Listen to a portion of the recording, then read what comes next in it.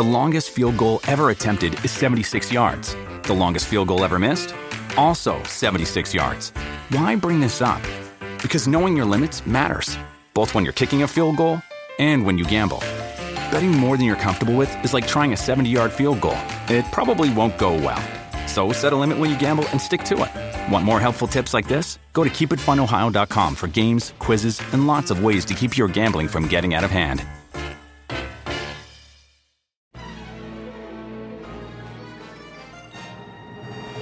There once was a man named Gold Roger who was king of the pirates. He had fame, power, and wealth beyond your wildest dreams. Before they hung him from the gallows, these were the final words he said. Our perspective is yours for the taking, but you'll have to join us first. We left everything we debated at the Yonko table. Ever since, pirates from all over the world set sail for the Grand Line, searching for the Yonko table, the table that will make their dreams come true. Yo! Yo, folks. Welcome to the latest and the greatest from the Yonko table. That is the voice of Grandmaster Hoop coming at you from Palmyra City in the great DCEU universe, because look up in the sky, there's a new hero in town. It's the Blue Beetle. That's right, folks. We're here to talk about the 14th entry in the DCEU and this weird in-between film, Blue Beetle, that fits right smack dab in the middle of the transitioning out of the DCEU to James Gunn's DCU. It's Blue Beetle, and we're here to talk about it. With me, as always, is Dr. Chase Attorney. Dr. Chase Attorney, Blue Beetle. Are you happy for Blue Beetle? He's here. Jaime Reyes. Why do you sound so unenthused? I'm super enthused. It's almost as if you didn't like the movie. iMovie. iMovie. Oh, okay. I don't know what verb to put in there just yet. Of course. Wow. Sure. I'm here for Jaime Reyes. Awesome. As you said, the kickstart to James Gunn's Gunverse. And I think it's a fun film. We'll get into the nitty gritty, but damn it, man, pick it up. I know you love this movie. You came out of that theater and you were like, man, I'm a Blue Beetle stan now, because you did not know enough about Blue Beetle before going in. Oh yeah, absolutely. You were saying, who's Cord? Who's Conrad? Cord with a D? Yes, Cord with a D. Oh, okay. And Conrad, there's no Conrad. See, look at that. Now you know. Sure. All right, cool. We are not alone in this venture of taking off with Blue Beetle. We have some supernovas in the house to discuss this film. Let's hear who's joining the discussion today on Blue Beetle. Who's that dork? It's Darce. Viene, Paige and Dr. Mondo. Hi, I'm Dr. Rika from the Yonko table, and you're not watching Disney Channel.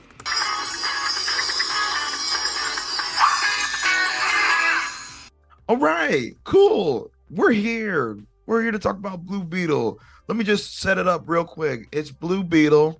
He's a superhero.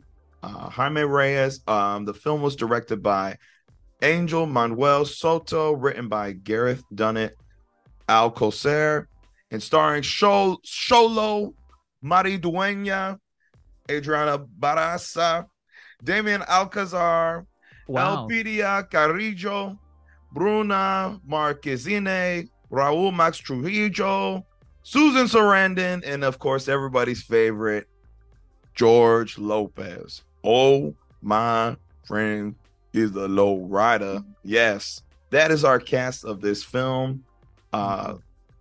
Goodness, look, that's what's going on. Blue Beetle. It's another typical superhero film, origin story.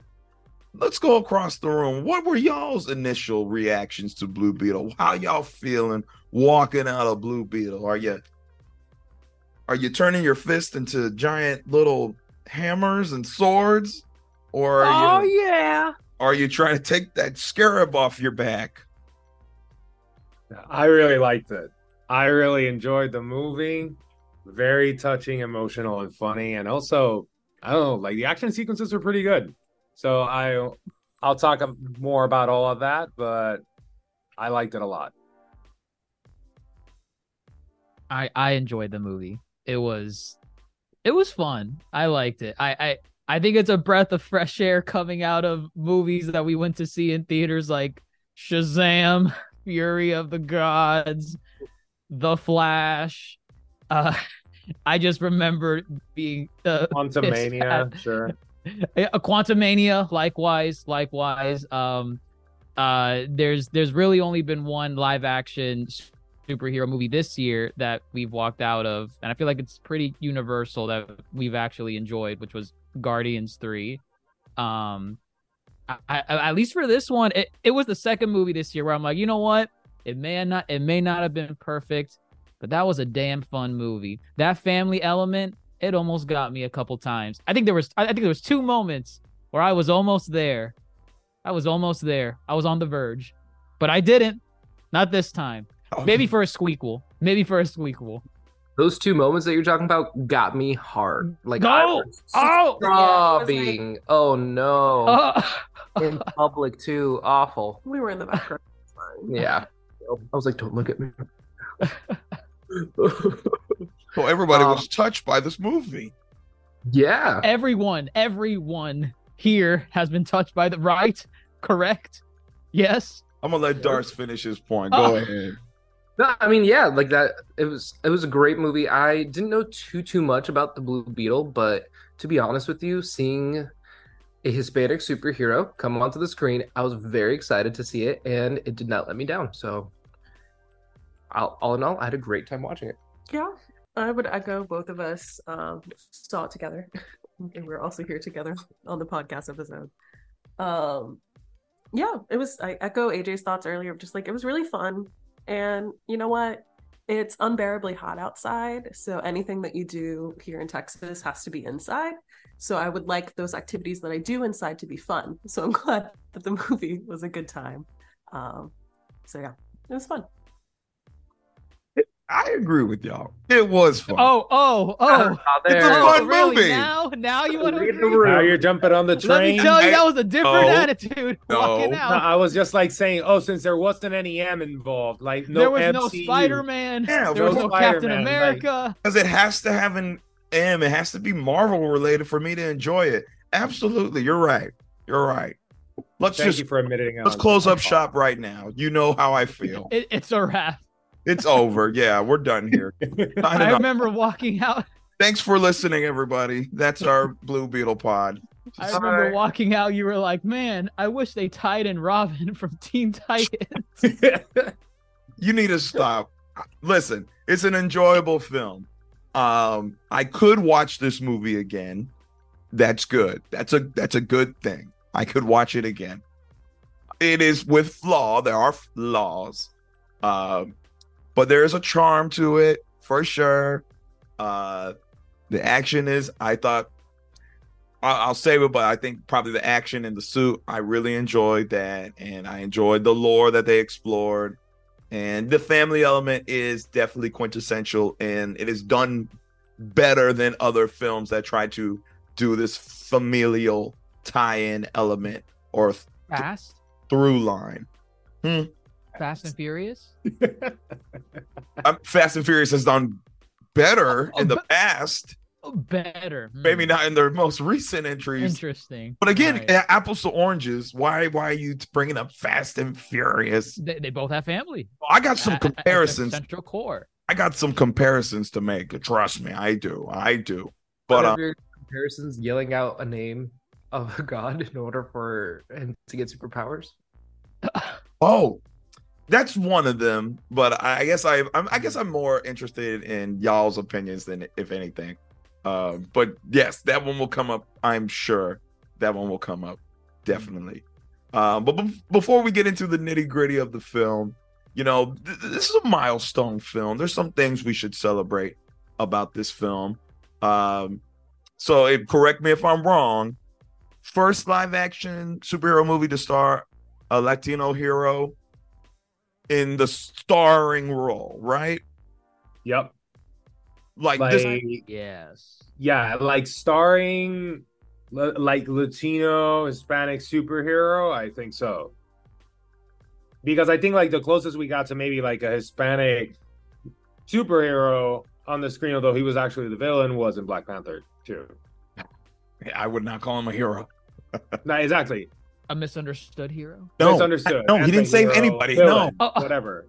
But like He was protecting his people. but the main character, like the main protagonist of a movie, then yeah, like Blue Beetle, like this was the first live action Hispanic superhero. That's something Yeah, to celebrate. Yeah. Definitely. Likewise, we have many. Oh, Dr. Ricard, I think your mouth was moving, but I didn't hear any. Oh, okay. Oh, sorry. Well, yeah, that's a great thing, especially for the Mexican community. I think that was something to highlight as well. They definitely got their shine here, for sure. I heard some mixed things as far as some things, but those are not my opinions, and I dare not speak for anybody else. So, but I heard, good things as far as the representation part goes, as far as the culture aspects. So that's another thing to celebrate too. And you can also thank that to kind of the staff behind the scenes as well. The director, Angel Manuel Soto, a Puerto Rican. Oh wow. Yeah, yo, do your research, son. Yes, I think. Parts of the film were filmed in Puerto Rico. Yep. Oh yes. Like all like the castle scene, that's Puerto Rico there. Oh my god, that felt like Puerto Rico. That Yeah, felt that's- like yeah, that's the Oh, they were. I think that's El what's that Morro. place called? They El were at Morro. Yeah. Del Moro. Oh my gosh. It That's looked El Morro. exactly like. I'm like, wow, this looks really Wow. familiar. Why do I feel like I've been to these Damn, I these didn't little even rooms? recognize it. No, What yeah, do I you was like know in the about movie. El Oh, Morro? yeah, I I've know been where that there. is. Thank you very much. And Dr. Mondo was there when I was there. Thank you very much. So Fine, we have a witness. Fine. yeah, we have a Puerto Rican This witness. time. This I'm time. in the clear. I have a Puerto Rican friend. Okay. My God. The check mark. The I have token- Mexican friends too. It sounds that Jesus. sounds familiar. And I have Mexican American friends. We're gonna need you to start listing out all of your friends and their ethnicities so that we can validate anything that you're saying. moving Yeah, forward. absolutely. That's fine. Correct. That's fine. Correct. I have a black Puerto Rican friends as well. These are very problematic phrases, but I'm just saying. it parrots a certain segment of another community. But Oh, okay. Either I way, have ex friends. listen, I'm just saying. Real recognizes real. Okay, that's all I'm saying. You got almost an entirely Latin cast, Hispanic cast. Also, I think is a plus. In prominent roles too. They're not just like one-off characters, one scene type. They're here. Oh my god, that was my biggest fear with the movie. Like with the family that you're referencing. I Mhm. thought it was just gonna be like, oh yeah, they get like one scene. Or they establish them early on and then that's it. Like you may see them say one or two words later on. No, they're prominent throughout the film. And that I really appreciated. I think the early parts kind of suffered a little bit. Like from just like pacing wise, like parts early on felt a little slow. I'm like, oh man, where's the Beetle? Where's the blue? Where's the Blue Beetle? But I think that was necessary early on to do that so that I could feel that connection when the big moments hit later on. Yeah, and I think that the family element in this was done very well. I think that when they were starting to concept the movie and to like start working in the writer's room on the script, one of the main things must have been like Hispanics family, like it goes hand in hand. And so I think that they did a really good job of tying in a family element into this without it being like overly cheesy of a family element. It teetered that line just a little bit, but like it was still done very well. And there's a lot of points that I want to make about the family, but I'll make sure that everybody has. We're gonna get there. We're gonna get there for sure. Also, speaking of location, Where was this taken? Almera City. I never heard of it in as far as the greater DC goes. They were on, right? It was Gold Key, Estate Key. They lived on the Keys, which I guess there are some smaller islands off from the bigger city. And that was 100% Miami that they were filming in. Like honestly, it was like a mix between like Miami and a futuristic Puerto Rico, like pretty much. Like everything. There were some parts that I was like, this literally looks like me driving down the streets near my house. Well, they filmed it, predominantly. Filmed in San Juan, old San Juan. But then like Georgia, I think. Yeah, Georgia and El Paso, Texas. That's where they kind of filmed everything. They got a good little mix, but I was getting definitely Puerto Rico and Miami type vibes for sure. And I think that's what they want to go for, is not have one defined city, but like have it be a conglomerate of a bunch of different, kind of like with Batman. Yeah, Gotham is supposed to be like Chicago-esque plus a little bit of New York and. I'm fine with that. Awesome. Yeah. So they did a great job as far as getting this representation. Right, we're good with that, right? It was good. They did a great job. They did a good job.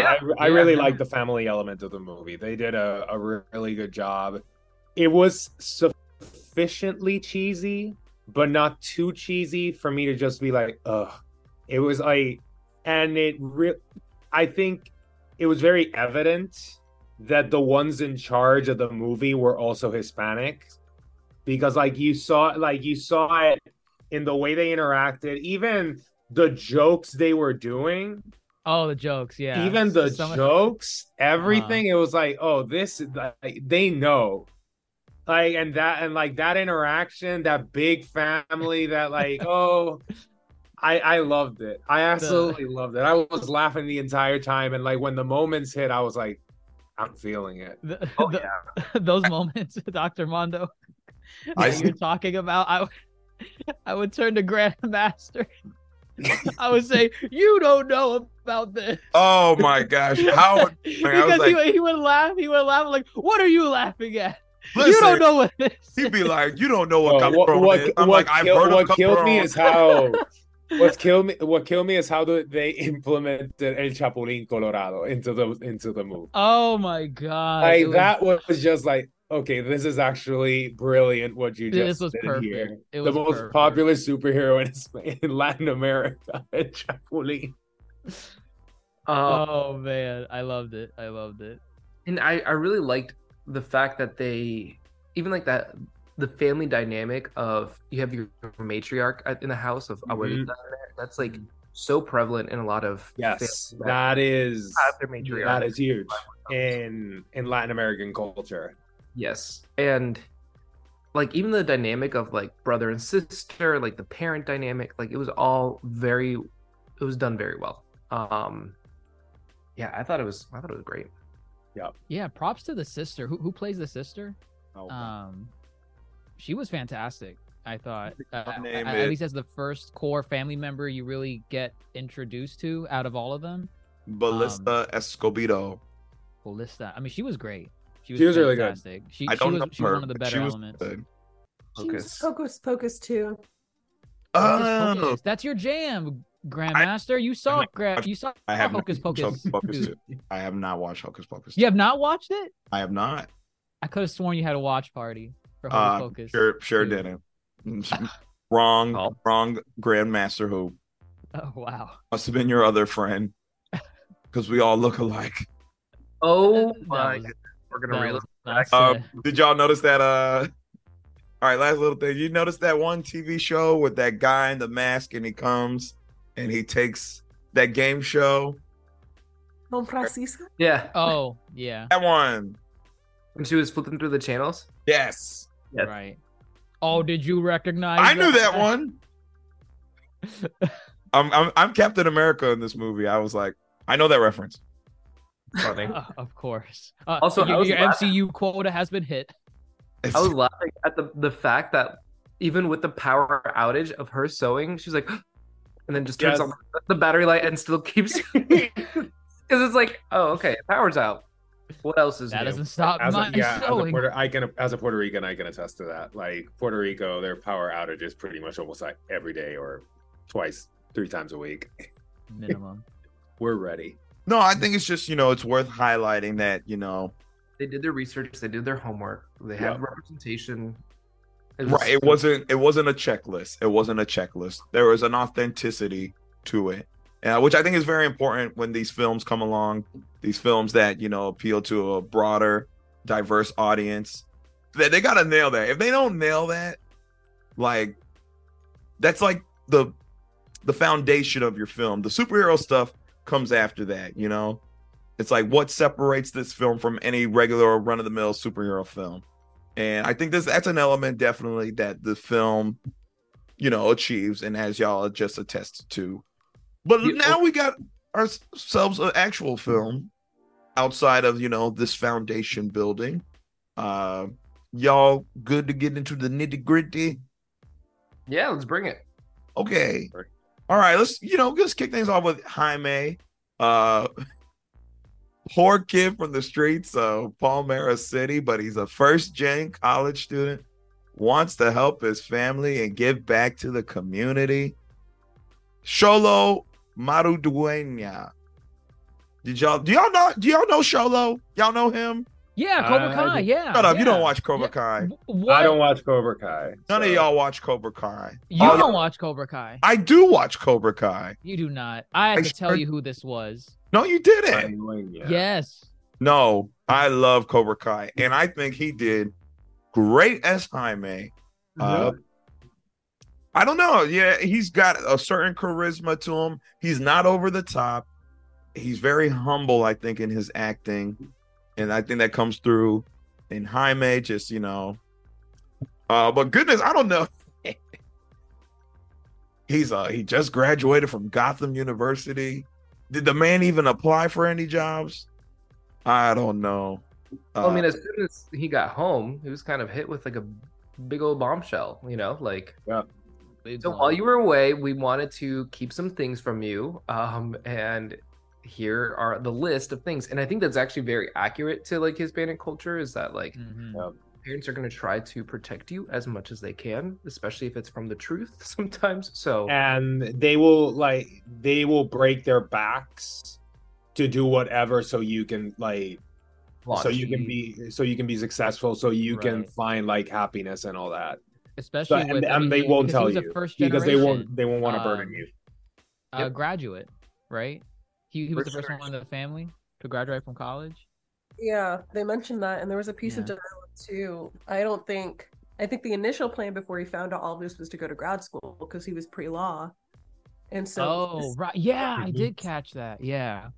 And she was like, so what about grad school? And he's like, well, we're losing the house, potentially the garage. Dad had a heart attack. So like, I think the plan wasn't necessarily to get a job. It was to go to grad school so that he could get a job. Right. Yeah. Wow. But that element, I really liked it because that's something that happens a lot in Hispanic households, that, family break their back so that one of them can, go to college, have a great education, and so forth. And you don't know what's happening behind the scenes, but they're working their asses off. And it was very wholesome, that relationship that they had. And it's like, oh yeah, like everything's going to be fine. And like, even the entire, we're going to lose the house. We're going to lose everything. But look what you accomplished. And that's like, what's important for us. That's very Hispanic right there. Yeah. And it kind of ties also in, because I was getting a similar emotional resonance was within the Heights, when she like came back from college and she's like, I'm letting these people down because like I'm the one who's supposed to go out and like get that education and then come back, Yeah, it's almost, even like in the movie, we see like Jaime have a little bit of that like guilt. And they're saying like, damn, so it's like kind of because of me, like you guys are losing everything. And it's like, I have to give something back. And yeah, I really liked how they did it. And Solo Maridueña did a great job at that. Like very humble, really portrayed Jaime perfectly, in my opinion, as this Hispanic kid who's like trying to find himself still. So Well, let me he ask did a you good too. job. All right, is anybody familiar with Blue Beetle outside of this movie? Not that much. Young If anything, Justice I've seen it season like 2. in I think like Young Justice and all that kind of stuff, but that I That's don't know it. that much about Blue Beetle. We were having that conversation. I was like, Darce, I swear I've seen like an animated version of him before. Yep. And he was like, was it Young Justice? So I'm glad that you all confirmed. Yeah, that. it's Young Justice. I think it's like Young the second Justice. season of Young Justice. It's Like he second pops up. season.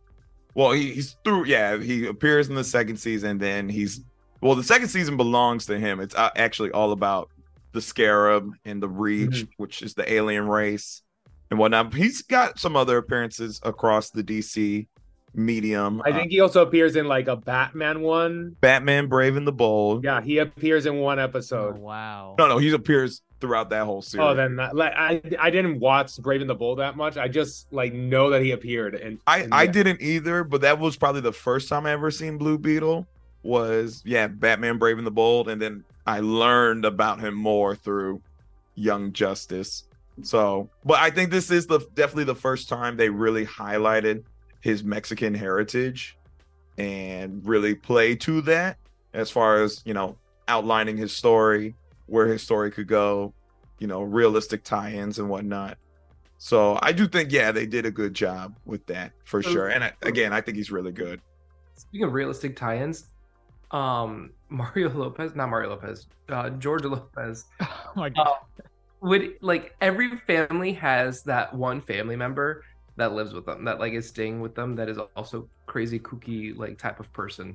And I loved that element, like the uncle, the crazy uncle. The crazy uncle in there. I feel like I'm gonna be the crazy uncle when I grow up. But I just loved like his comic relief throughout the movie. Like I thought it was great. No, like George Lopez was hilarious. Like every time George Lopez was on scene, I was just cracking up.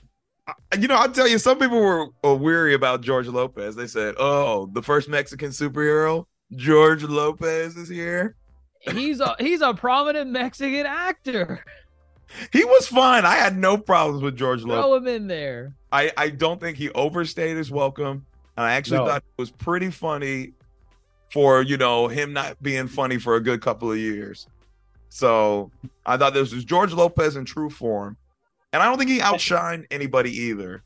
No, and his character is very touching because like he's that crazy uncle. He's like, Big Brother's watching. Like they destroy everything. Like goes to shit.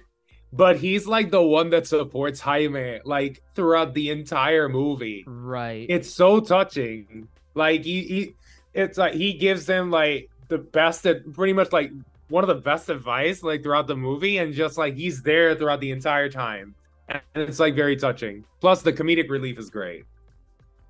Yeah, I think they had a good balance is really of using a lot of the family members and allowing them to have a moment with Jaime to kind of let us into. We saw a lot more, I would say, with like the sister and the uncle, and then a little bit of course with dad. But yeah, I think they, to AJ's point like a little earlier, of like my worry too was like, oh, we'll get introduced to the family and then they become not as relevant when I really want them to be part of the story. And they really did a good job of like weaving them in and out, not only setting up the story, but allowing them to be a part of him becoming not only himself, but a superhero too. So I thought it was a really good balance. You definitely have to have that balance because how the movie progresses, it gets to a point where it's like, oh, Jaime, go, blow some shit up because they coming for your family. We were invested in the family, most definitely. The film did a good job at making you invest in the family. Dad and the mom probably got the least amount of screen time, I think. But then dad had some really prominent moments that, set up Jaime's character for sure, as far as how the movie goes. We'll get there, and same thing with the mom as well.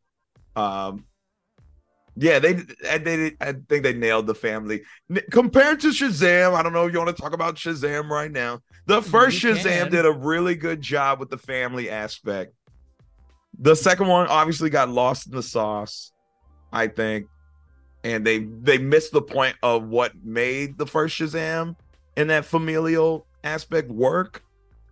And this film was like, we're gonna take that and we're gonna throw some sazon on it, and then boom, we're gonna have a better take. Should I be saying some adobo Problematic, on but that? sure. Dr. Mondo just said adobo. I'm okay. He can say adobo. He can say. I use sazon. I'll let you use Sazon. That's Sazon is great also. Thank you. But who are they up against? What's going on? Well, it's capitalism. Capitalism is bad. Greed is Money. good, says Gordon Gekko. We got to have money. With Kizik hands-free shoes, motion sounds something like this. Kizik helps you experience the magic of motion. With over 200 patents and easy-on, easy-off technology, you'll never have to touch your shoes again. There are hundreds of styles and colors, plus a squish like nothing you've ever felt. For a limited time, get a free pair of socks with your first order at kizik.com/socks. Money. Enter Cord. The big corporation, Cord. Cord owns everything. If it comes out of a machine, it's Cord. kind of like the Skynet meets Oscorp meets. I don't even know what very Cord is. Oscorp. They just own everything. Which is, it's so weird though, because how many billionaires are in this universe, with Batman being Wayne Tech plus. Oh my God! Yeah, Queen LexCorp, Queen Enterprises. Yeah, there's What's a lot. the Lex Luthor? yeah, LexCorp. LexCorp. Which apparently Dr. J says there was a LexCorp building. There was a LexCorp building. I didn't see during one of the shots when they were showing the city. I didn't see it. There are many industries that are Yeah. making many different types of technologies, apparently. Sure. And making a shit ton of money. Well, and again, the big push is we need super soldiers. We need military grade high tech gear. But why? Why? Where's the why? I don't know, because there's a global We threat. didn't get a why. Well, I mean, let's look into our real lives. Why do we have so much money spent on military tech? Security. Security is not, Security. I guess. Private military. Back to fantasy. I think also on top of Cord being one of the main bad entities of the movie, it seems like the white female was also the bad entity in some of the movie. Oh no, that was intentional. The Every evil- interaction that he had with one of these ladies was like the rudest thing, and I'm like, oh my gosh. My they name's really Jaime went- Reyes. Okay, Jamie. Yeah. Sanchez. Come on, Sanchez. My name is not Sanchez. How many times have I been here and they've gotten my last name wrong, or they butcher my name? Antonio Gonzalez. Mondriguez is not a middle name. Become culturally Insanity. competent, you. Hey, that's really long though. That's a lot of syllables, Dr. Mondo. Are you defending them? Give people a break. This sounds from personal experience. Let me stop. I'm kidding. Look, people call me Cooper all the time. Grandmaster Coop. I'm like, are you illiterate fox? Or they'd be like, Grandmaster Hopper. I'm like, come on, y'all. There's two O's. Jim Hopper. And I think that, part of the dialogue from the sister near the beginning is, we're invisible to them, which, and so we saw little hints throughout. I know we focus so much on the family element and even themes or concepts that are really common as far as hard work and first gen going to college and what it's like to kind of interact with family. But there were those pieces too of just the microaggressions and how people treat you and how they don't really invest in caring about you as a person unless they're benefiting from something. Absolutely. We saw that with Jaime. We saw that with some of the other scientists and whatnot, and even the antagonist, that there wasn't a lot of thought thoughtfulness in how Susan Sarandon's character had interacted with them. So Listen, word, but Susan Sarandon. let's just call out the elephant in the room. Susan Sarandon was terrible. she I'm- definitely said baby and kept moving. I felt like she walked onto the wrong set at one point. And to me, she gave off Hillary vibes. Like she had the hair and the outfit, and I thought, was there a biopic set that you were supposed to walk in on? Because this is not it. And I wasn't feeling it. There were some the end scene where she's being dragged to her death.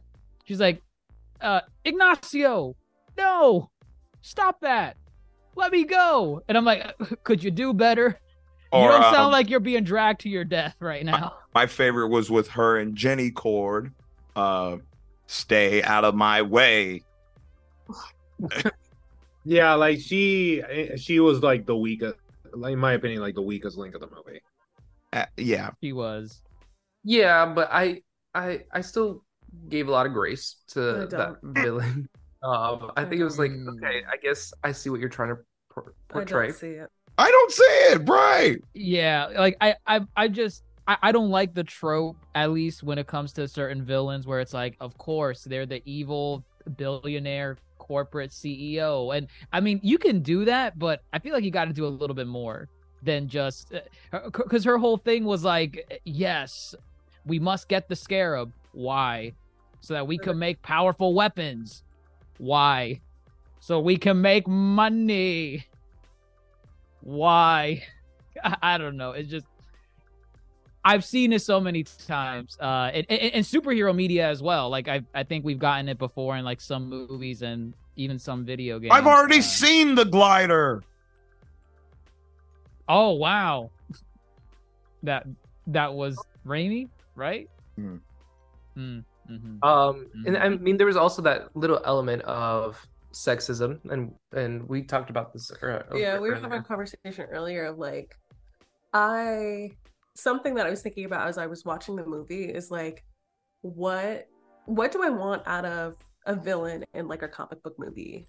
And I think something that we as a group have talked about in other movies, whether it be DC, Marvel, is the villain problem. Put quotations around that of like, there have been a lot of really weak antagonists.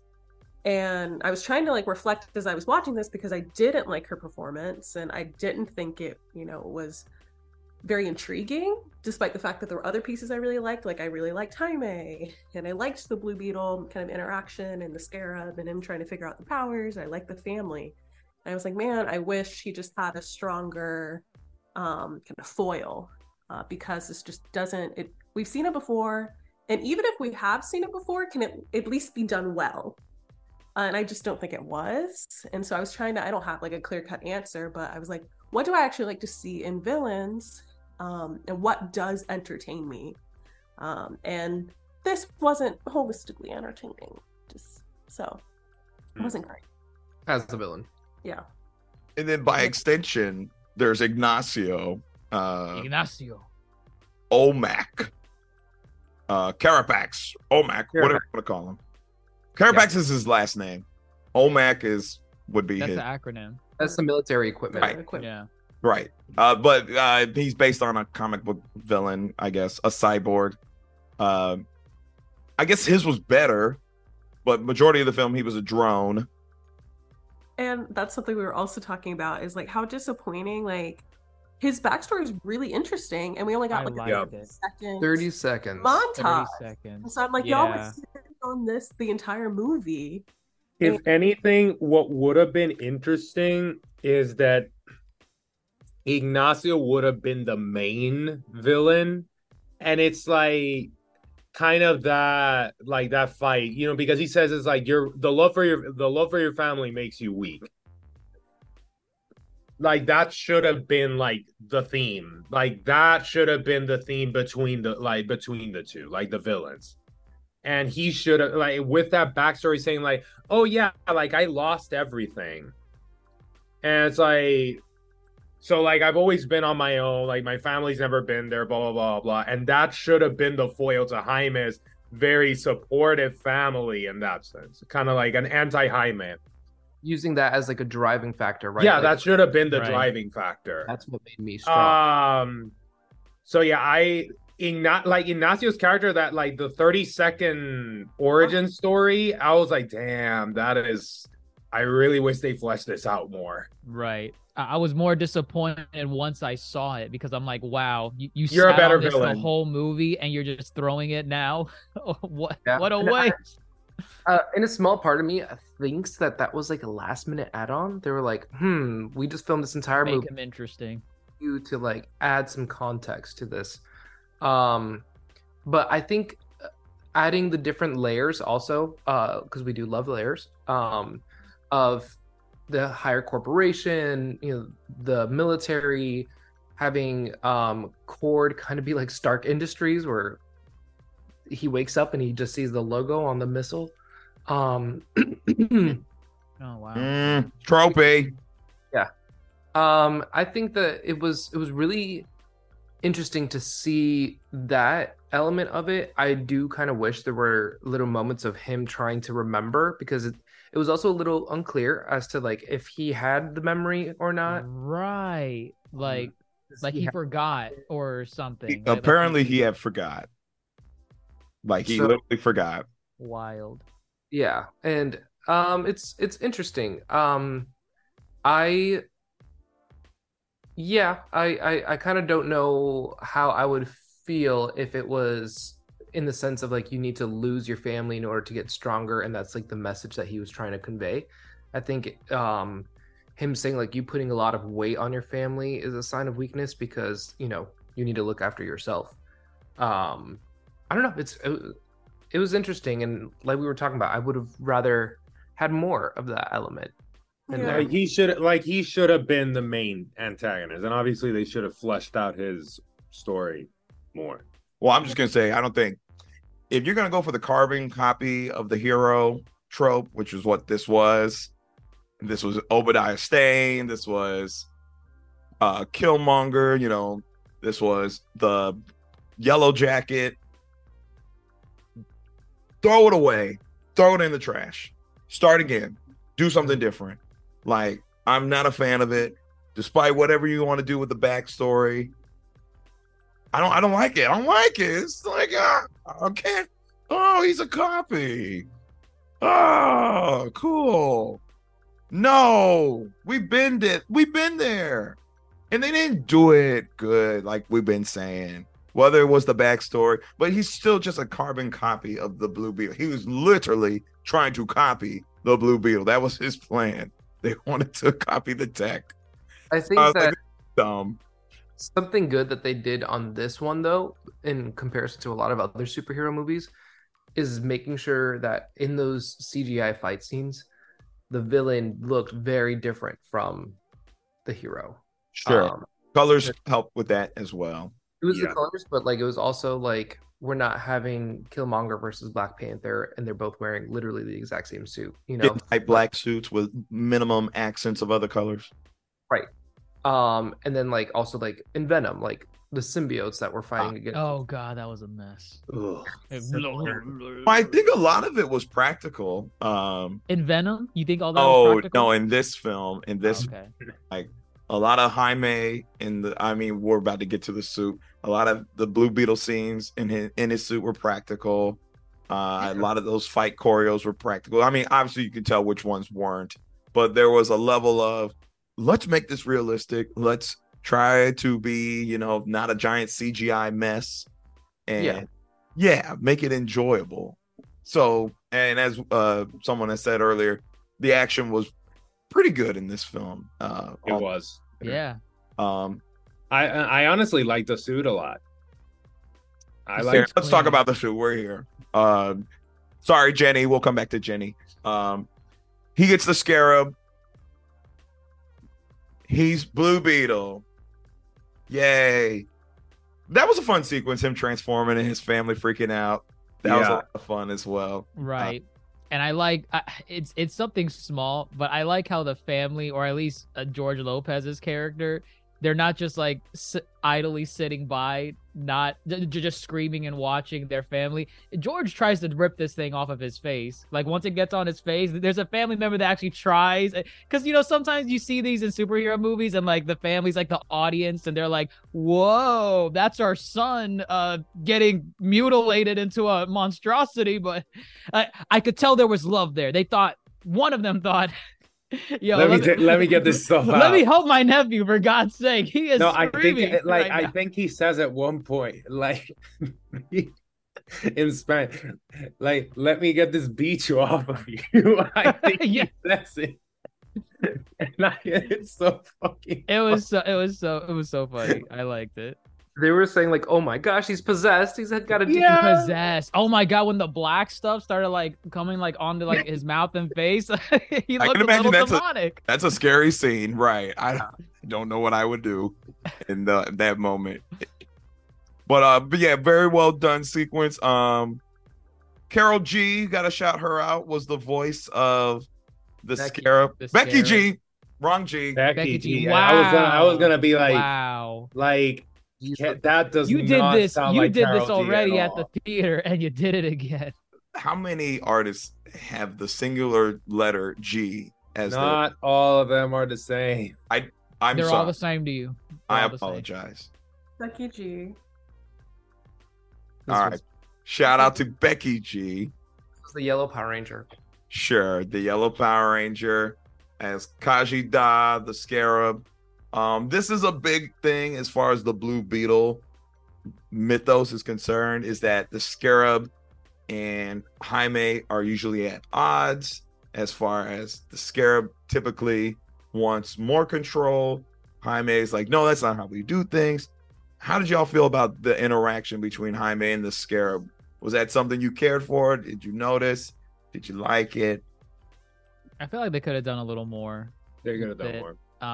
Some of the, I mean, like you said, there are some moments where they have interactions where, the Scarab is about to kill someone, and Jaime's like, no, we don't kill. So then instead of a sword against a human, it's now like those sonic wave emitter things. But I wanted more like back and forth. And I think we brought this comparison up before, kind of like in Venom. Despite the atrocities of that movie, I think they did a pretty good job of the dynamic between Venom and Eddie Brock, where Eddie Brock does not want any of this, but Venom does want all of it.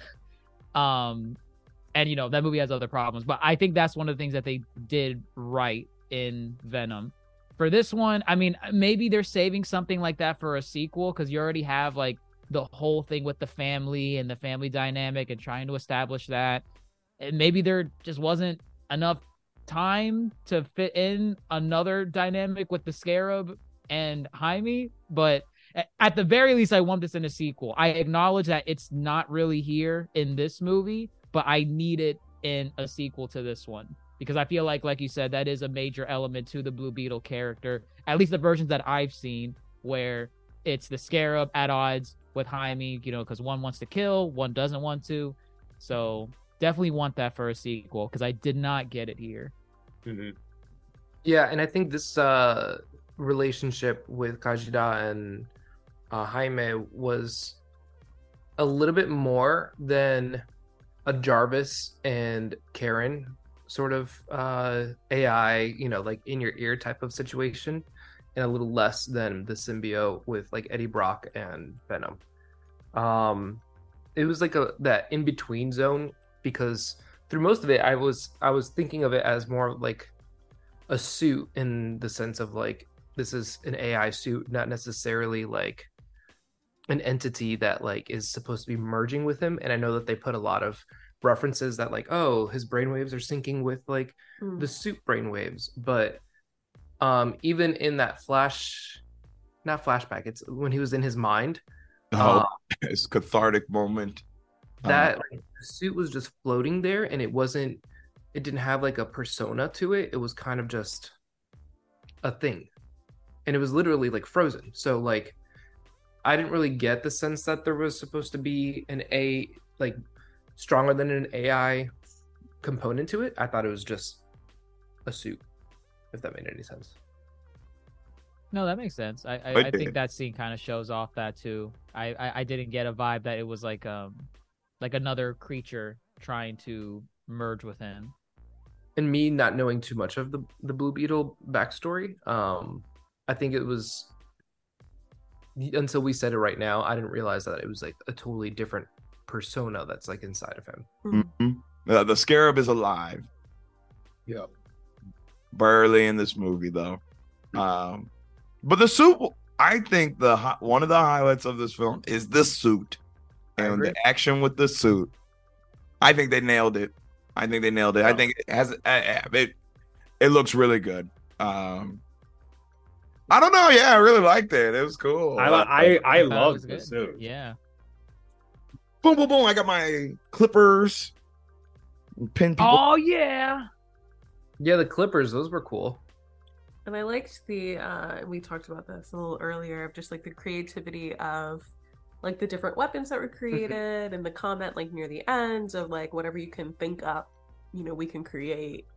So yeah, I thought it was like, I think some recent complaints from a lot of us have been just like the use of CGI, and it's not necessarily that CGI is a problem. It's just that like if we are overworking the animators and the creators, and they don't have enough time to really fully realize like a good end product, then we get kind of a messy, muddled, CGI in a lot of these movies. So you could tell that a lot more care was put into making sure some of these action sequences actually were pulled off and were more creative.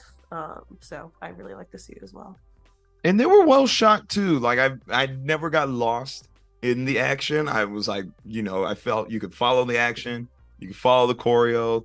There was a lot of some long-standing shots where they just kind of let him do his thing. I mean, the kid was on Cobra Kai. He knows how to fight. They trained him. Like, I saw some little Cobra Kai kicks. I was like, ooh, okay. Look at Blue Beetle. Look at Sholo. I like that. It was fun. It was good. The flight sequences I thought were fun too. Probably would like some more in the future. But yeah, I think overall, this suit is probably one of the best comic book suits I've seen in recent years. I dare you to name one better. This was like the only comic book suit that I think is like at this level or maybe a little bit better is Deadpool. Very similar too with the eyes. They have similar eyes. Yeah. Right. And then the scene where he's cutting the bus in half and he's like, oh no. Yeah, like I know that was in the trailer. Oh, but that scene was like, oh shit. He's emoting. Yeah. You can see the emotion. I was gonna say the expression, being able to express through the mask, I think is a good element to have. For a character like this, who like when they're in their superhero mode, their face is covered. So you got to show like when they're fearful, when they're scared, when they're doing something silly, like with the bus. I think I agree that this is probably one of the better superhero suits. I also appreciate a lot is that a lot of the scenes were filmed with him in the suit without the mask. Good amount. There was a lot of him like trying to like power up or like trying to like, talk to people, and them taking off the mask for that, like I felt was very appropriate versus him just being in the mask the whole time. The only other superhero I can think of that does that is Spider-Man, where he'll take off the mask when he's having interactions with people and then putting it back on. But this was good. The suit was great. I also noticed that when he has interactions with his family members and he's like hugging them, like you can see like the suit is like moving and like it doesn't feel weird. It doesn't like look like it's like a cosplay type of suit. And I mean, like I thought it was done really well. You'll also notice that like in superhero movies that have like super CGI type suits, they're not really interacting with other people like while they have the suit on. And interacting, I mean like physically touching other people. And then this one, he's hugging his family members. They're all crying together. Like it's all really while he's in the suit, which is cool. Yeah, no, I think they did a really good job, like you're saying. Yeah, it felt lifelike. they gave life to it outside of just making it an actual suit versus, say, a Green Lantern suit. Let's talk about real quick I would dare say this scene was probably really, I think there was a kind of a deeper commentary here. The scene where they attack the house. I was looking at Dr. Jason. I was like, this is giving Ice, like, Yeah. like big time. Like at first when it was playing out, I was just like, damn. Well, they gotta hide. And then like when they came in and they started pulling them apart, and they found them in like the one room, I was like, wow, I see you. This was really good. I think it was really well done. Like, yeah, and I think to add on to that element, the fact that the father of the house, like the patriarch, not patriarchy, patriarch, of the house, was there kind of like over them, like trying to protect them. like protecting them, sheltering them, trying to. And they were all hidden in one room, like in the corner. And I feel like that whole scene was very emotional to me, because like they're going in, this is the house that they are trying everything they can to like not lose, right? Because that's what you get in the beginning of the movie. And then on top of it, these military people come in, and with zero like regard to like anything in the house, they're throwing things, they're knocking things over, they're taking some crap out, they're looking for a human, and yet they're going in the drawers and throwing things out. Like, it's like they don't have any concept of like, this is where somebody resides and where somebody lives. We're just being, excuse my language, assholes, and just like destroying these people's house. And it was kind of not hard to watch, but it was very emotional to watch, especially when they put them all on their knees, like in the front of the house, and they have the helicopter light on them. Like he said, light them up. It's like treating them like you have no rights. You're below human. We don't care what happens to you. We're like, you're worthless to us. Mind you, this is not the military. This is not the government. This is not the police. Private. This is some private. Police. Yeah, corporation. Some private corporation. Like, I feel some films. But there were some elements there that were trying to nod a light into what's happening. No, yes, no, absolutely. But I'm just saying, as far as they don't have the right to do this, like they don't. And then I feel other films try to throw on this like really emotional, relatable, realistic scenes, and they don't nail them. I can't think of them off the top of my head right now, but they are out there. And I feel they actually did really well with this scene. I thought this was probably one of the better sequences in the film. Yeah, and I would say too that even some of the dialogue during that scene of like, to people's points of like dehumanizing the family is for the Cord character. I forgot her first name, Victoria. Where her comment was like, we're going after the family because we want the scarab, but we know if we go after the family, he's going to come. But also her wanting to see the power of the suit. So like, yeah, aim your guns towards the family, because he's like obviously going to. So all of it is like, they're a means to an end. They're not actually people that we. Yeah. The dehumanization is like very apparent in that scene. And like, again, it kind of echoes like the dehumanization, like with ICE and all that, to all these immigrant families. Like they really portrayed it in a very, like, pretty, I would say like they very visceral, very right there on the spot without saying this is ICE. They said like, this is ICE. And there was dialogue too of like when Jaime first, like the scarab first like connected, they were like, we really can't call anyone because grandma and the father are undocumented. Yes, I noticed that. It's like that brings up another very important aspect that happens here in the States, and this is like actually like not only for like calling like the cops or the like law enforcement when it comes to this, even like with health care in general. that they're afraid of going to a doctor because they're going to start seeing, oh yeah, you're undocumented, and they think that they're going to deport them. And it's like it really just like that little scene there, what they're saying, it's like it highlights the fears of a lot of people in the Hispanic community. Yeah. When it comes to like just asking for help, it's like, sure, you're gonna help me out and then I'm gonna be deported. That's also like that's what they think a lot of times.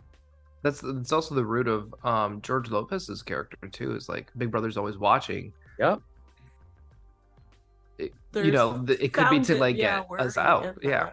Right. Yeah. Like he's kind of right in the movie. It's like everything he says, it's like, yeah, it's kind of right. I was ready for Jaime to say, fuck the no killing rule. They're aiming at your family.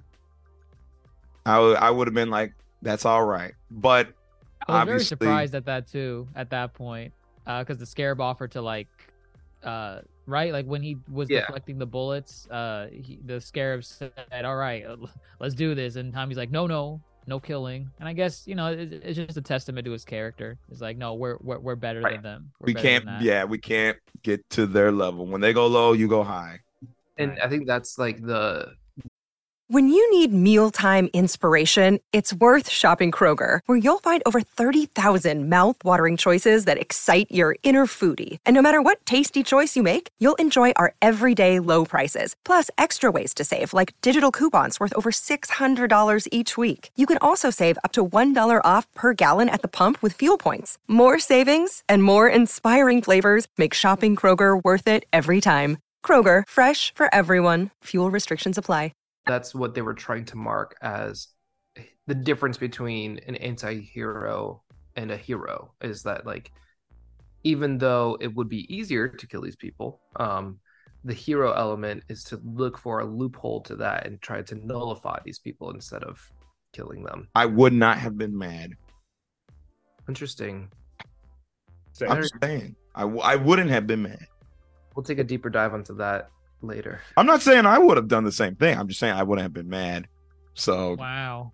And I think also the element of half of the family being separated and the other half leaving, and the ones that were separated not knowing what to do, like that hit home a bit for me. And it's just like that fear, you know, the fear of like separate, like the mom and the grandma, like what could they have done in that situation, and they're seeing two of their loved ones being detained. Like, it's hard to watch, and then even harder to watch with like everything that was happening with the father, and the way that all of those actors were emoting, like the things that were happening off camera. Like, it was crazy. It was done so well. Probably the third time that I cried at that movie. That was heavy. The sister, I keep forgetting the sister's name. She ate. Yeah, she ate that scene. Oh wow. Yeah, that was heavy. I'm like, wow, this was kind of real. Yeah, and then I was like, damn, that's really tropey as well. But it felt earned, that scene, that the father's heart attack would come back in that moment, because that I can't imagine given the circumstances. Right.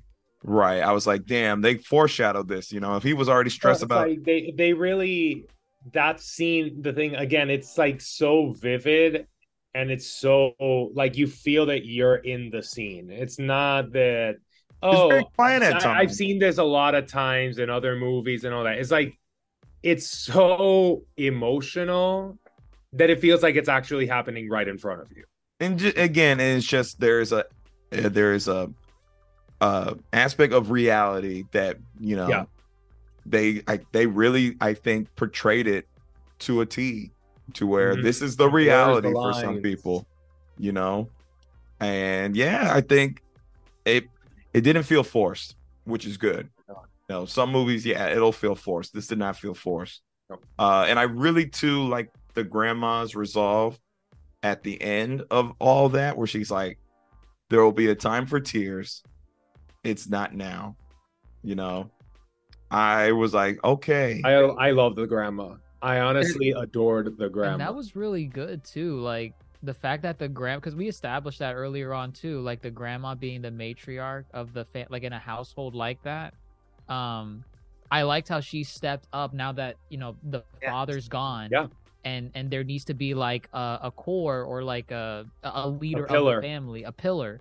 And she did a fantastic job. And oh God, I know some movies don't even do this, but I like how the family still has agency, even though Jaime has been taken from the corporation. Because usually at this point it's like, oh well, now he has to somehow break free on his own and reunite with the family and rescue them. No, they're going to rescue him. They're going to rescue him. Yep. I love that. I love that. I know, like honestly, the grandma is just like the matriarch, like the matriarch position. That's like kind of like how it is in my household. Like we're a ton, and like grandma's like there.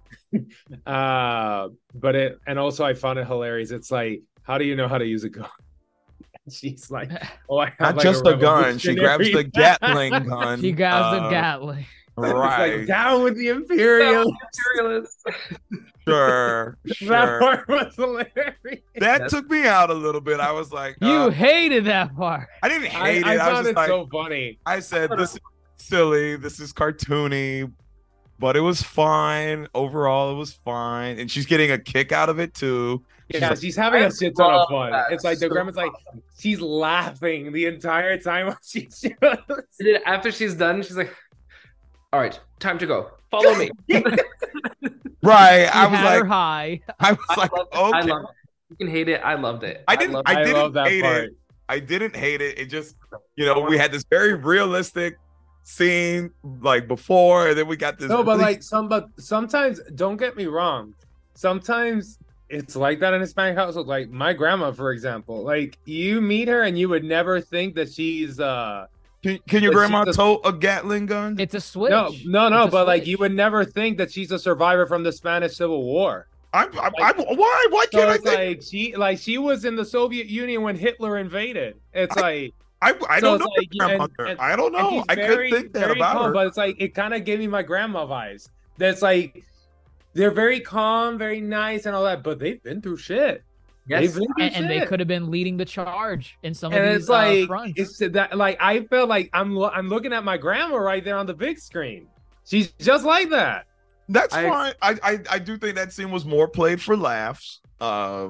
It was, but there is a little hint of truth. There was a hint of truth to it, and it was funny.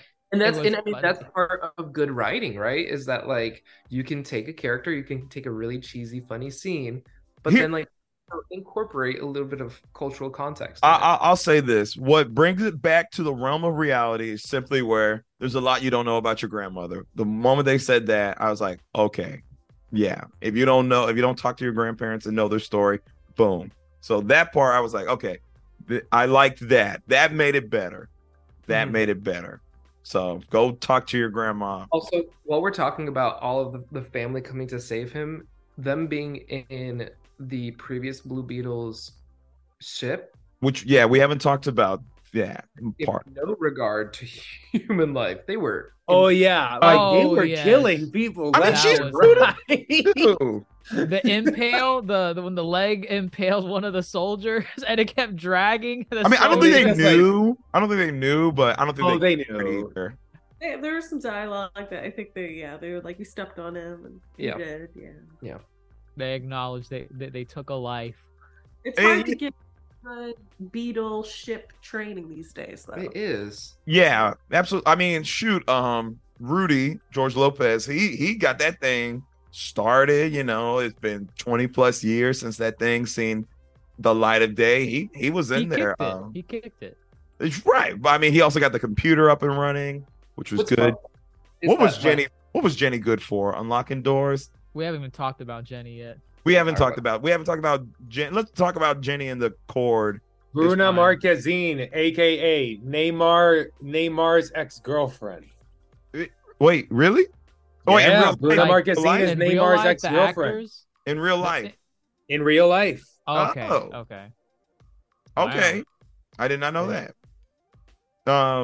Not the one that's accusing him of bad stuff, right?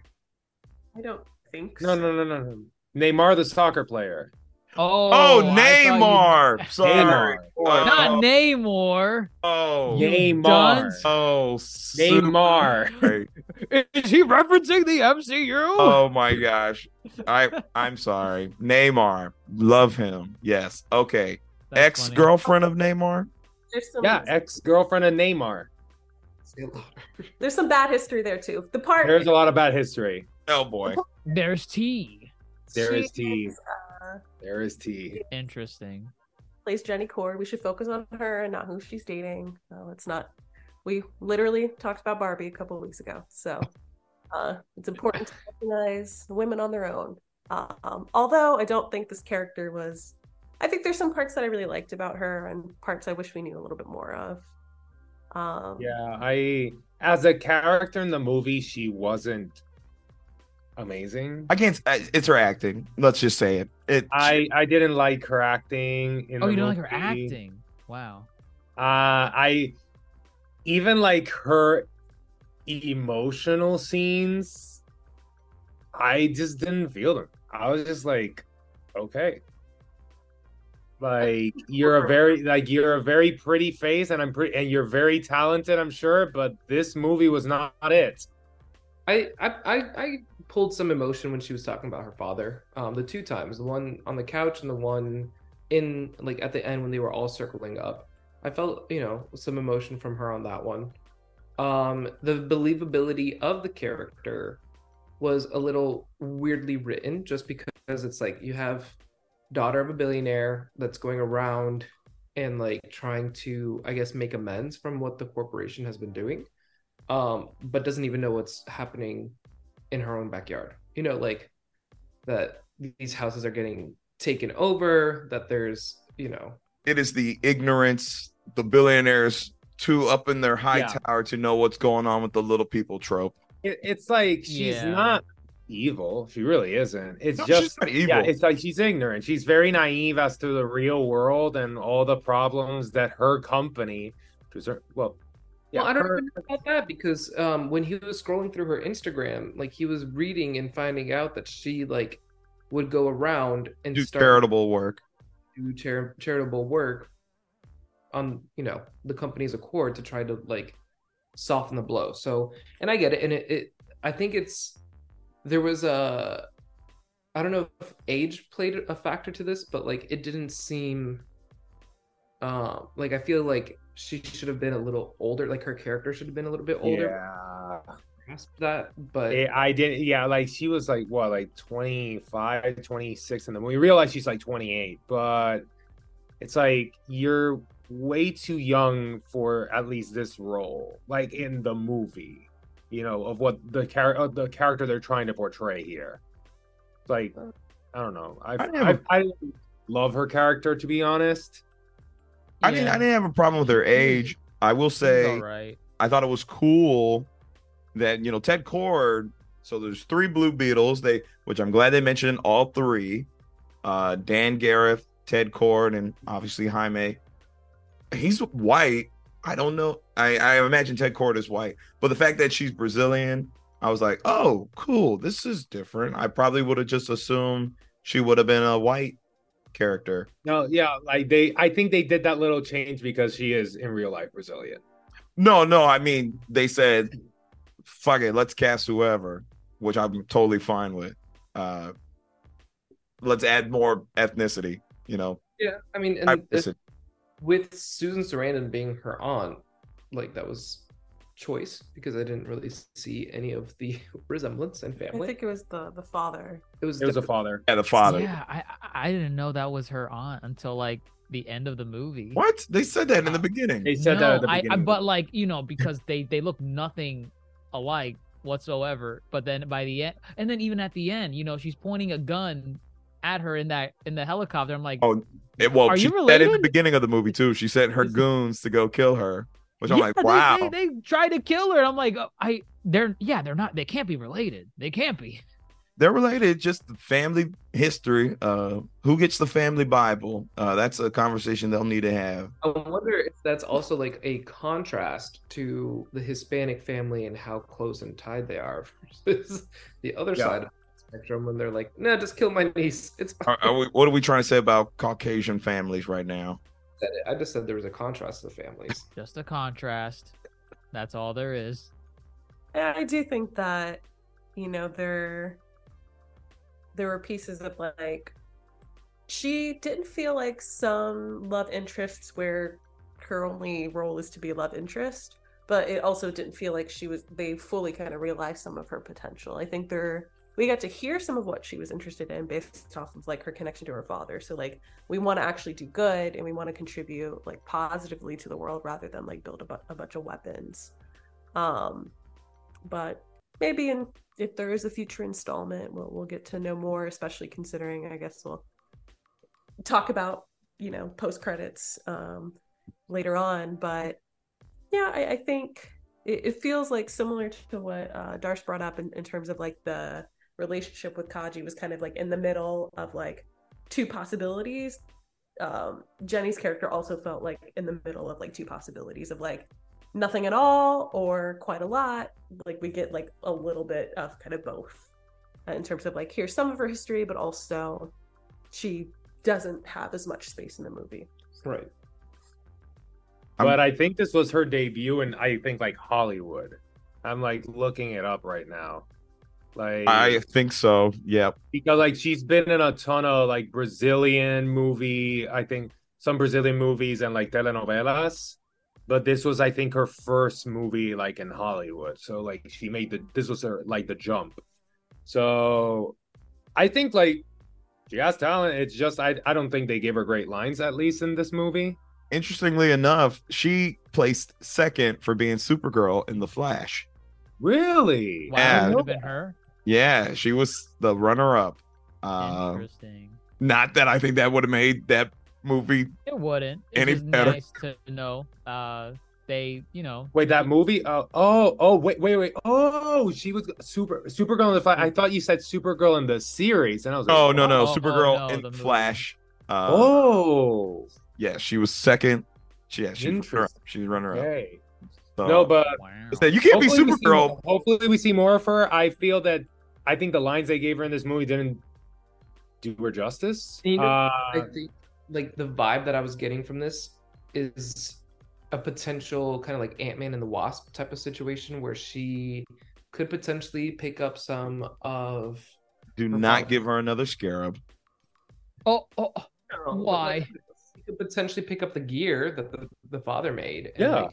Yes. Okay. What's wrong with that? That would be fine. That's different. That's fine. That's legacy. That's cool. That's a different take. We'll have the next film will be called Blue Beetles. I had a bad idea today. There's my good idea. I heard two bad but ideas. it's slightly better, but we'll continue on. I think like that was like the kind of vibe. And then if we also look back at the Ant-Man and the Wasp, what was her name? Evangeline Lilly. Lilly. She didn't really have that big of a role in the first Ant-Man. And She had probably her biggest role in the first Ant-Man. Oh, really? Yeah, like she really hasn't. Well, I guess Ant-Man and the Wasp, but like I don't know. I got more from her, I feel, in the first Ant-Man than anything. My point is mute. My bad.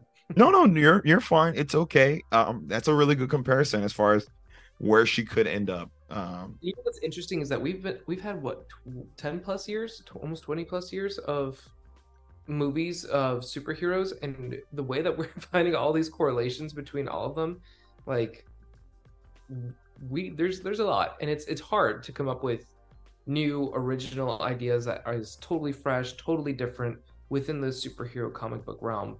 So we do have to highlight, and we have to like make sure that we give credit where credit is due. And I think this movie did a great job with adding that family element, adding a different take on a symbiote, adding a different take on a superpowered suit. I mean, they're all basically around the same element from what we've seen in other things, but I think this was a really good and fun take on other things. Nothing is 100% original, but credit to James Gunn when he says it's not superhero movie fatigue. It's that if you're not investing in these characters or give them something worth investing in, whether it's emotionally or whatever, we're not gonna care. Yeah. Point, like plain and simple, we will not care. Yeah. So yeah, this movie wraps up with a nice little bow. Community comes together. Yay. Which again, still very real, very real. That's a very real thing. The fact that the moment I saw they brought the food, I was like, that's real. And whatnot. I was like, Jenny, just let them stay in your mansion. That's what I was thinking the whole. Yes, I was. There's not enough room. It's a mansion. There's not. It's a mansion, but it's not home. Shut up. Not home. For the time being, while they're rebuilding their home, home is where the family is. That's where the family is. Exactly. It has history. It's like Mako's family staying with the the king of the Earth Nation. Are you referencing Legend of Korra? I am referencing Legend of Korra. Wow. Okay. I can't all my references today. Wow, I'm on a roll. I must have had coffee. Yeah, we barely get Legend of Korra references. Ooh.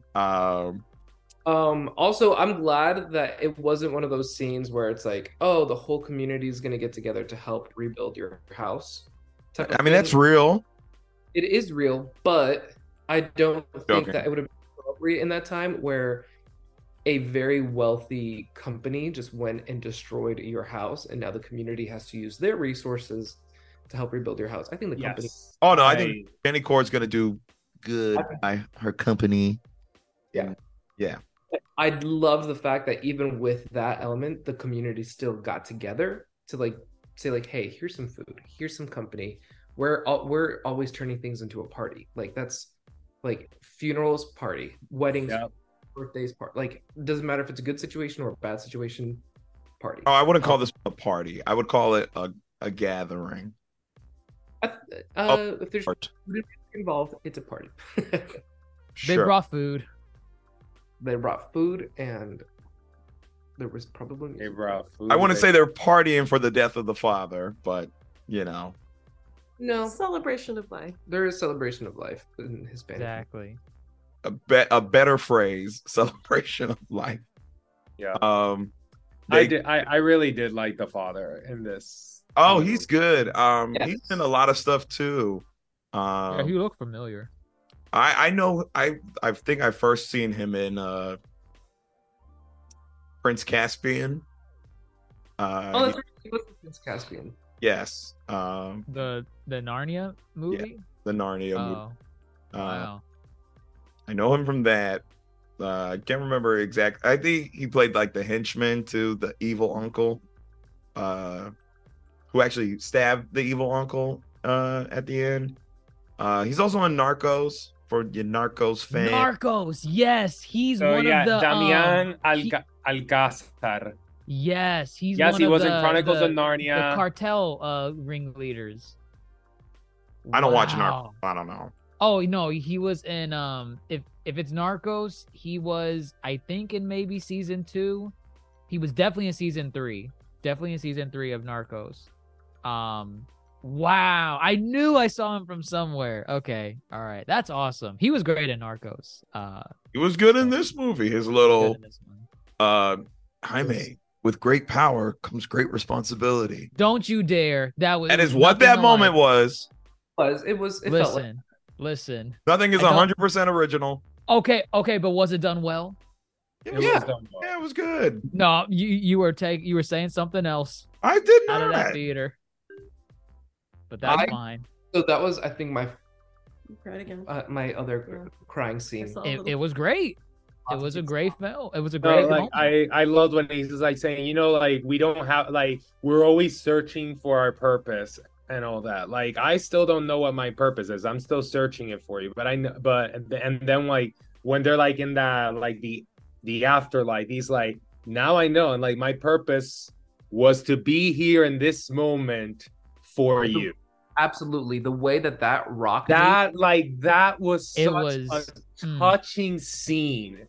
And there was because it built up it builds up and from another scene and just there. Exactly. It was there. It's excellent. Because we have this conversation at the beginning of the movie and it's my purpose is to be here for you in this exact moment because you need it.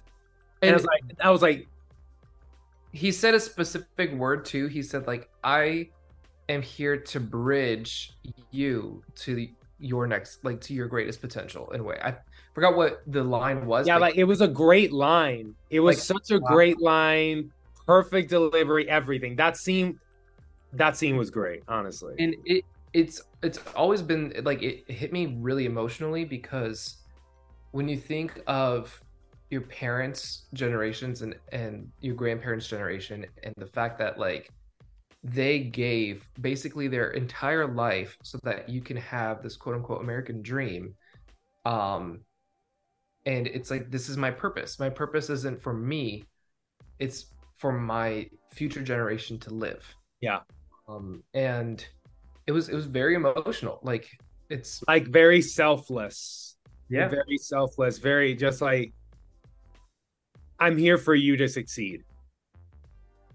And it's like, but yeah, the entire, again, just highlighting the family dynamic in this film. It has heart.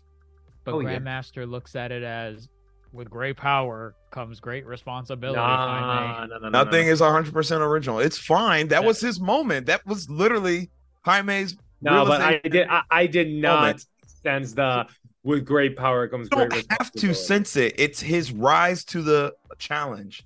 That was what he needed for him to be like, I'm going to accept me being the Blue Beetle. Call a spade a spade. It's okay, folks. But I'm not saying that scene wasn't great. It is just the equivalent. It's okay. Was the scene great or not? Was the scene good? Did you like the scene? I mean, as Darce pointed out earlier, him reaching out to the Scarab, despite the fact we didn't really have much identity with the Scarab, so it didn't really work in all aspects of it. But the conversation with the father was probably the best part of it. So you liked it? I didn't say I didn't like it. You know, it also kind of reminded me a little bit of Moon Knight, but then also a little bit of Black Panther, where like he's in the ancestral realm. And yeah, like, I would say more Black Panther. You are wrong. All of you are wrong. Thank you. Another moment where the hero realizes and has to rise to the challenge. Last I checked, you didn't take Black Panther scene when that came out and said, this is... Another day is here, and you're ready for it. What to wear? Check. Breakfast, lunch, and dinner? Check. Planning for what's next and how to save for it? That's where Bank of America can help. For your financial to-dos, Bank of America has experts ready to help get you closer to your goals. Get started at one of our local financial centers or 24/7 in our mobile banking app. Find a location near you at bankofamerica.com/talktous. What would you like the power to do? Mobile banking requires downloading the app and is only available for select devices. Message and data rates may apply. Bank of America N.A., member FDIC. Very, with great power comes great responsibility. Okay, but if we take a step back, we can realize... Did you like this scene or not? Did you like this scene? Did you like this scene or not? Yes, I liked the scene. Was it perfect? No. That's all we needed if you liked it. That's all we needed. That's fine. The film has heart. Heart is good. Heart's not a bad thing. Okay? They nailed the heart. Jaime flies off into the air with Jenny after getting blood rushing to his mid-region. Very funny. The suit part was funny. That was funny. That's the interaction I wanted more from this film. Ted Cord, he's alive. Ooh. Yay. Squeakle incoming. Squeakle incoming. I don't know what his revelation of him being alive does for a sequel. He's uncovered something, and that's why he was missing this whole time. A greater threat than oh my god, I forgot her name. I called Victoria her Cord. Hillary. Wait. Yes. It could also be because I know they're like other scarabs, right? Yes, there are. The Reach is the color coded. The Reach is the alien race that created the scarabs. They could very much bring the Reach in if they like in a sequel. This film again is in a very interesting place as far as it is technically still part of the DCEU. It's listed under the DCEU as the 14th film. Yes. This is not official DCU. Don't get it twisted. All right. Wait, what? This film is not official James Gunn DCU. However, the character of Jaime and this story can be retained for the DCU. It can be. There's a reason why James Gunn said, gave the green light to continue with this movie. I mean, James Gunn gave the green light to Flash. James Gunn did not give the green light for Flash to appear in his DCU. No, we don't know that yet. He hasn't said it for Flash, but he has said it for Blue Beetle, exactly. a film that came out way later. Good. So good. I think just saying, very, just because James Gunn gives a prevalent. green light doesn't mean, Get your facts straight. I got my Josh, facts. Green light does not mean good. Green light does not always mean good. I hope to see him again. I hope to see Sholo But again. we must worship our God, Kevin Feige. I do not call for that. No. He's just been screwing everything up for the last 3 years. Yes, blame everything on Kevin. Oh, shielding! Don't blame everything on Kevin. Kevin, His fault. Leave him alone. That we would like to discuss as we start to wrap up. I have a question for the table. Yes. Okay. As a third party non-Hispanic member of the Yonko table, the debate is Jaime Reyes the Blue Beetle? Now, let me just ask this, because I think it's unfair to just go ahead and line it up with another prominent superhero for another particular group of people. What is Jaime Reyes and Blue Beetle to you? As far as this film, as far as representation, what is this film and what is this character to you? It doesn't have to be anything. I just know there is a conversation going around what this film means to people. I think it's a very important film, for Hispanics, because again, it's the first Hispanic superhero that's protagonist on the live action screen, and hopefully the first of many. And again, it's just we're there, we're on the big screen, we have a hero, as we could say. So I think that's very important, and I'm glad that this movie was really good, because I would have been very sad being the first Hispanic superhero movie was the dud, and it wasn't, thank God. So yeah, for me it's very important. Hopefully it spurs many more. Our Black Panther? No. No. Well, here's why I say that, because I agree. I think it's nice to see just positive, fun representation. I think when you put Black Panther in the context of when it came out, how people went to the theater, how it was an event, what it meant not only for building on the MCU, but specifically for the Black and African community, it doesn't equate. Right. And I don't think it's fair to try to compare them. Just it's the same. I feel the same in terms of Spider-Verse too. They're doing different things. And so I think it's okay to just have it on its own and say, we have Latinx representation that is positive, that is fun, that does involve elements that feel really familiar, but I don't think we should be comparing it to something that feels completely different and that had a completely different impact. So as far as what it means to me, I think it was just a good time, and it was nice to see things that felt familiar, but I wouldn't say that I felt the same as I did with some other films that I watched and saw myself in, because I don't think that was the point of this film. I think Black Panther was trying to do something completely different. I think Spider-Verse is trying to do something different. And I think it's okay to have all of those things exist differently at the same time. Yeah, no, I'm with Dr. Mondo on this one too. I definitely like the family element and how they showcased it throughout the film. And I feel like that representation matters in the context of showing a live action superhero from the Hispanic community at the forefront, and actually it being a good movie. I think I would have been really PO'd if this movie was really bad. So I'm oh, well, great. There goes the first debut. But it was fun. It was fun. It wasn't anything profound. It wasn't like anything. I don't see this being nominated at the Oscars in any capacity. But it was fun. I liked it. It was a great time. Yeah, and to echo off that note, it was just a fun movie to go into the theaters and watch. I laughed, I cried, I was drawn in the whole time. Was this supposed to be something that was world building and earth shattering and like giving us everything that we needed and more? No, and I don't think that was the intention. Was that the intention for Black Panther? Yes. Did it rise to that occasion?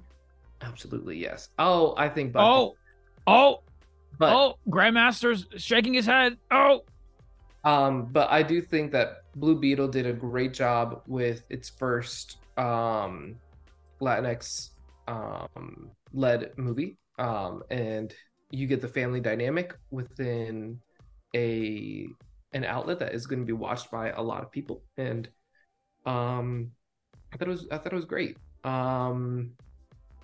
I do prefer, and I mean I didn't get to see this movie because it was never released, but I'm glad that Blue Beetle had a better review than if they were to release Batgirl just to release Batgirl.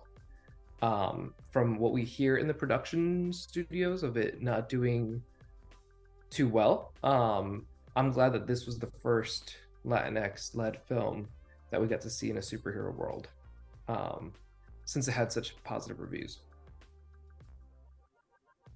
I think, well, one, I'm glad this film made it to the theaters because with the Batgirl, both of them were slated to be HBO Max releases at first. So I'm glad this film actually made it to the theaters. I'm always for representation as far as communities feeling seen, heard, someone they can identify with. I'm always that. I feel Black Panther did that, Shang-Chi did that, and now you could throw Blue Beetle in the mix. You can even throw in, Wonder Woman did that for women, Captain Marvel, pick and choose whatever you like. But, as we continue down the superhero films in these more intricate universes, I'm team bring on the diversity, bring on the representation. But I don't think any film truly ever strives, this is why I was shaking my head, I don't think any film truly strives to be earth shattering or groundbreaking. I think at the core of all these films where we see just a really good film that does really well as far as this representation goes and whatnot, I think at the heart, the people just want to make a film that they genuinely will love and genuinely can put their heart into. And that is what you get with films like Black Panther, Blue Beetle, Shang-Chi. I don't think it's a matter of we're here to break records and we're here to be a cultural phenomenon. I think what it really comes down to is that if they take pride in their craft and people see that pride, the people will show out. And I think that's what's happening here with a lot of these films. Unfortunately, Blue Beetle, DC is still a mess, and the marketing for this film was not there. So, I worry about it as far as its, box office run. But I think if people do come out to this movie, they will have an enjoyable time. I don't think it's a perfect film, but I think it is, as y'all said, a lot of fun. And as we talked about, they nail a lot of, the things that we said were good. And there's hope for Jaime Reyes in the future. And there's hope for other entities of, what it means to be represented on superhero screens in the future. Do we need to get final scores, or everybody's sentiments should be a score enough? I would say an 8. Yeah, like 8.5 for me. 4.5. Out of 5. Out of 5. Oh. God, come on. Put two and two. Put it together. That's my fault. I give it about like an 8.7, about a 9. Yeah, I do out of 5, like 3.5 out of 5. I was a 7 originally. This conversation has boosted me to a 7.8. Yay. We love That's good. It's good. Okay. Blue Beetle, everybody. That is it from us here at the Yonko table talking about Blue Beetle.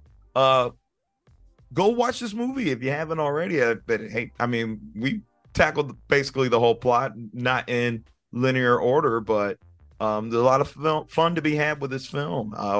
So go see it while you can. Folks at DC and Warner Brothers, please pay your actors and your writers. Enough of this. I'd hate to hear how these folks were not paid for this, nor the streams that it gets, because I'm sure it's going to thrive when it's released for streaming. Pay your people. Goodness gracious. Tired of saying this. But goodness, hope to see Blue Beetle again and James Gunn's DCEU, the Gunverse. Hope to see more representation down the line and give us characters we can invest in. And we will show out every time. DC or Marvel. Okay. That's it from us at the Yonko table. Thank you for listening on your various podcast stations. Apple Podcasts, Spotify, Google Podcasts, wherever you listen to your podcast. Thank you for following us on social media, Facebook, Twitter, Instagram, TikTok, Twitch. And of course, if you ever want to continue the discourse you heard on this pod, please join our Discord with the link below, and we'll gladly combat you and duke it out with you. And whether or not you like this movie or not, we will. We're always ready to fight. And then yeah, thanks for listening. How should we close this out? We didn't talk about the music. The music in the film was really good. Oh yeah. That was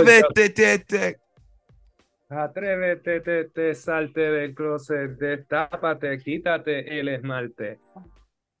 I know that one.